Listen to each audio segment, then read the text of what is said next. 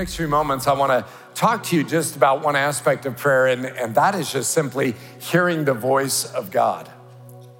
In fact, if I were asked to name what I think is one of the most significant things a person must learn as we grow in the Lord is how to hear God's voice. Because God is a God who is speaking all the time. One of the things I did as I read through the Bible this year is I underlined everywhere it said, the Lord says. It just was so amazing. And I mean, you get in some of the passages where you're in the minor prophets or the major prophets and some of those passages, especially if you're not used to reading the Bible or you're not familiar with them, then what can happen is it can be a bit difficult. But if you just start looking for that, what that does is all of a sudden you're like, oh my goodness, God has a lot to say. In fact, you could not read the Bible and come to the conclusion God doesn't talk to people. So I don't know what your background is. I don't know where you're at in your journey spiritually, but 300 times the NIV says, and the Lord said. So God is a God who talks to people, and he's talking to you. He wants to talk to you. And the issue is, have you learned to hear his voice? And have you learned to discern when he's speaking to you? Because prayer is a conversation. It's not only you and I asking God for what we need, but it's you and I hearing him speak to our hearts and directing us or putting thoughts in our mind, because that also is the voice of God. Is God in a variety of ways speaks to us. He can speak to us through a dream. He can speak to us through a vision. He can speak to us by putting thoughts in our mind, and all of a sudden that's from the Lord. He can speak to your heart where you know directly that is from the Lord. I want you to do this, and he's speaking, he's guiding you. King Solomon said this in 1 Kings chapter 3 and verse 9, here's what I want. So God said, Solomon, ask for anything you want. What would you ask for? I mean, a lot of times we can get focused on the need of the moment. God, I need this, I need that, I need your help with this. Here's what Solomon asked. He's got a big vision of what's most important. Here's what I want. Give me a God-listening heart so I can lead your people well, discerning the difference between good and evil. Give me the ability to hear with my heart what you're speaking. In Chronicles, in this passage, it is same story. Solomon asked for wisdom. You say, I thought he asked for wisdom. What is wisdom? Wisdom is the ability to discern God's work and will in our life, and that includes his voice. So Solomon says, I want to be able to hear your voice. Now, I'm thinking about the Christmas story tonight, and so in the Christmas story, we have God sending his son to earth, and he's going to send them to Mary and Joseph, and they're young. I mean, they're teenagers. So that's a big act of faith on God's part. He sends his son to teenagers and expects that he's going to survive. So, but what kind of teenager are you going to look for? What kind of qualities are you going to want in a mother and a father? And when you look at Joseph, one of the things that is consistent, it is the most mentioned quality that Joseph has. We don't know a lot about him. We know he was a stonemason. We know that they had sons, they had daughters, he and Mary did after Jesus was born. But aside from that, we don't know much about him other than he was a godly man who heard God. That's the primary thing we know about him. He knew how to listen to the voice of the Lord. So I'm going to give you just some simple principles that will help you as you think about listening to the voice of the Lord, because there are some things you and I can do that will either cause us to hear more clearly his voice, or if we don't do them, will keep us from hearing his voice potentially altogether. The first thing I want you to notice is a listening heart obeys even when it doesn't understand. See, a lot of the things God wants to speak to you and I may not make sense at the time.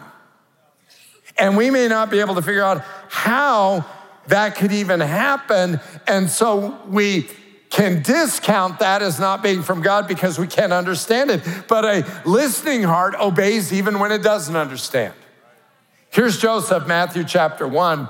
In verse 18, the birth of Jesus took place like this. His mother Mary was engaged to be married to Joseph.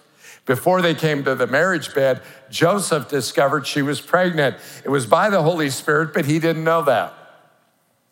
Joseph, chagrined but noble, determined to take care of things quietly so Mary would not be disgraced. In other words, technically they are set to be married. They are betrothed. In that day, it's like a marriage. You'd have to have a divorce to get out of it. And so he's going to quietly do that. He can publicly expose her and shame her, but he's not going to do that. While he was trying to figure a way out, he had a dream. God's angel spoke in the dream. Joseph, son of David, don't hesitate to get married. Mary's pregnancy is spirit conceived. God's Holy Spirit has made her pregnant. And I'm sure that just instantly cleared everything up for him. She'll bring a son to birth, and when she does, you, Joseph, will name him Jesus, God saves, because he will save his people from their sins.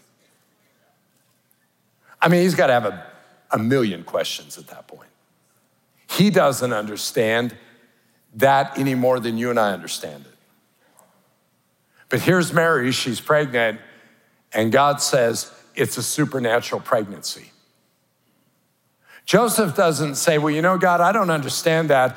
And so until I understand it, there's not much I'm willing to do.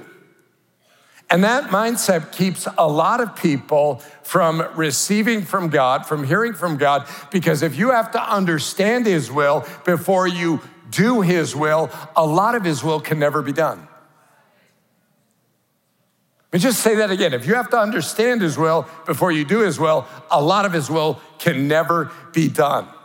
Because much of his will is based on a faith response on our part, and it's our faith that releases God's power in that situation as we respond to his voice in our life. God is speaking to some tonight. You might be watching online or here in the in-person service, but God is speaking to you. He has spoken to you, but because you don't understand it, you're not willing to move forward in it. And that's where faith comes in. It's saying, listen, I know he's spoken, so I'm going to do it, and I'm going to trust that as I do it, he's going to empower my life to accomplish not only that, but to take care of me for doing it. Joseph obeyed because a listening heart obeys even when it doesn't understand. It's the second principle. A listening heart obeys immediately. Matthew chapter 2 and verse 13. So now they've had the baby. They're living in Bethlehem. Jesus probably at this time is maybe 18 months old. So this is when the wise men come. And after the wise men were gone, an angel of the Lord appeared to Joseph in a dream. Get up, flee to Egypt with the child and his mother. The angel said, stay there until I tell you to return, because Herod is going to search for the child to kill him. That night, Joseph left for Egypt with the child and Mary, his mother. Now, this is interesting.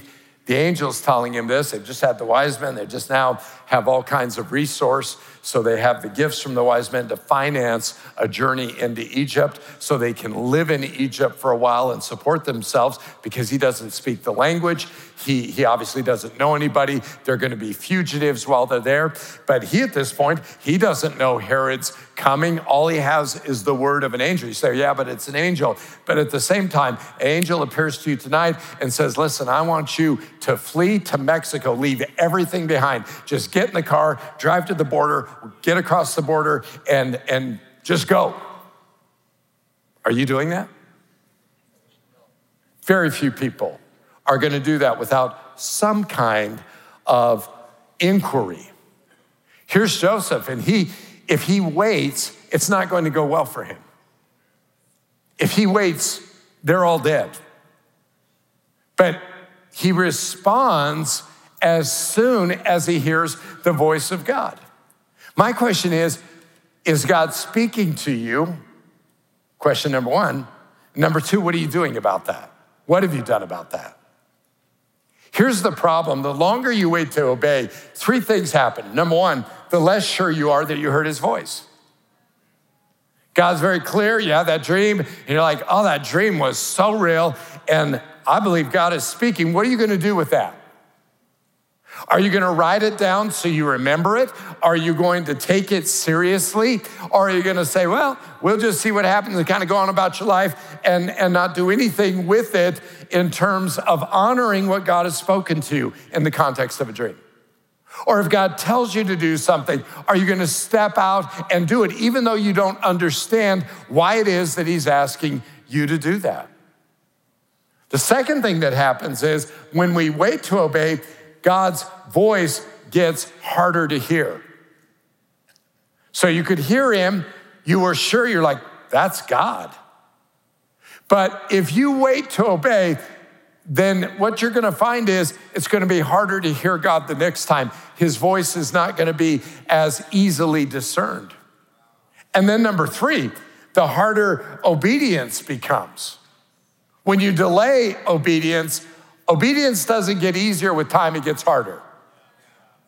Because what happens is you begin this process of rationalizing what you've heard, and now you're like, well, I don't know, because if you do this, and it's like all of a sudden God has spoken, but now you get the piece of paper out and you've got the pros and the cons of following it, and when you go that direction, you can rationalize yourself right out of obedience, and along the way, the urgency of following God fades when he speaks to it. I'm telling you this because even in the midst of a busy season, like the holiday season, God's gonna speak. He's gonna tell you things. You say, what is he gonna tell me? Well, I don't know. It could be, if I know who you are, I would have a better idea of what he might say. But I'm not gonna be down front afterwards to give you words, okay? He might tell you in the grocery store, hey, pay for that person's groceries. That can be God. He might tell you to go up and ask a person, hey, can I pray for you?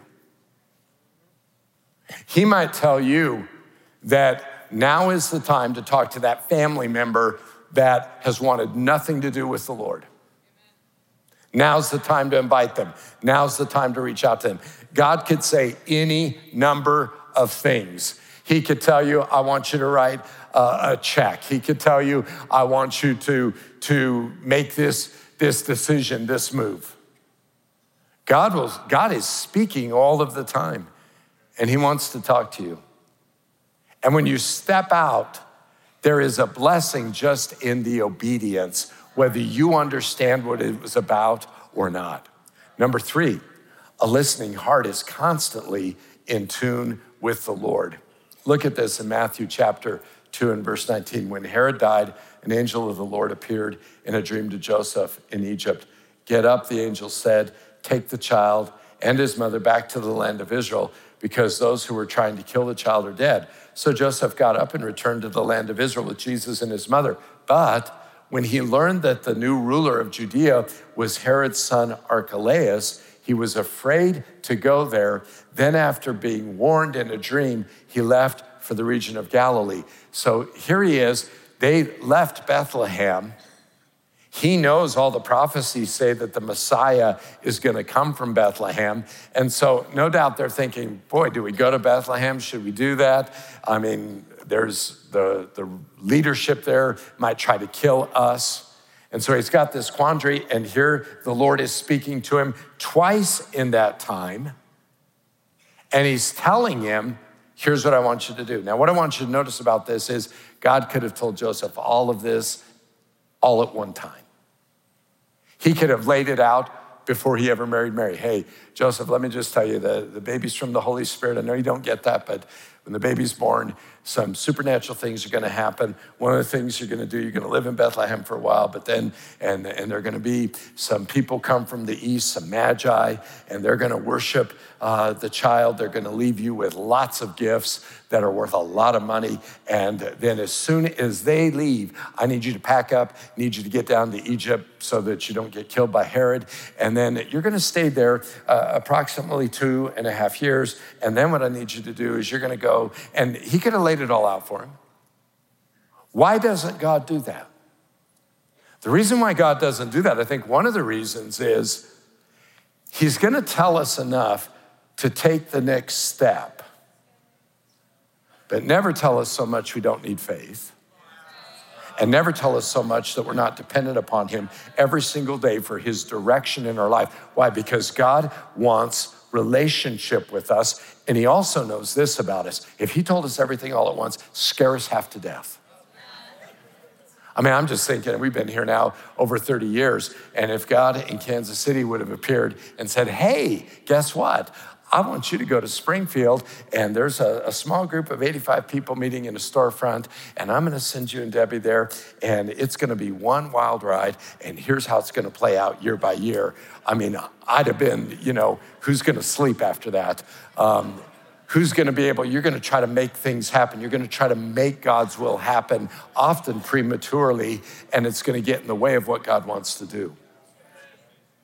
God tells us enough so that we're dependent on him, and enough so that we're not gonna get in the way to try to make his will happen.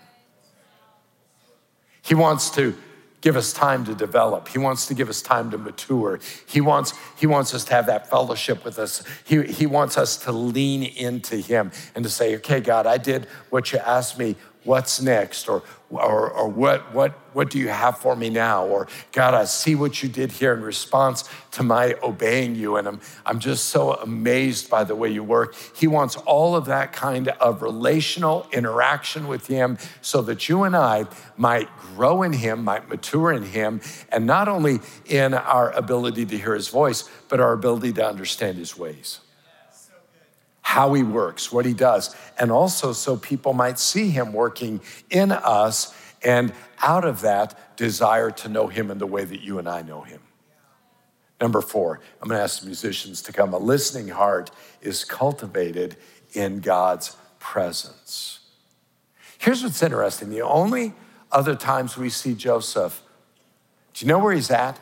He's at the house of God. It's very interesting. Luke chapter 2, when the days stipulated by Moses for purification were complete, they took him, that's Jesus, up to Jerusalem to offer him to God.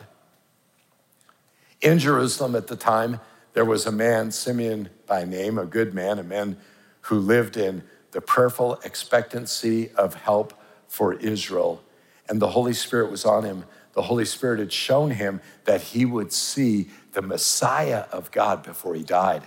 Led by the Spirit, he entered the temple, and as the parents of the child of Jesus brought him in to carry out the rituals of the law, Simeon took him into his arms and blessed God. God, you can now release your servant. Release me in peace as you promised. With my own eyes, I've seen your salvation. It's now out in the open for everyone to see. A God-revealing light to the non-Jewish nations, and of glory for your people, Israel. Jesus' father and mother were speechless with surprise at these words. So, they're at the house of God in the presence of the Lord. You read on in that chapter, and it says the child's father and mother marveled at what God said about him.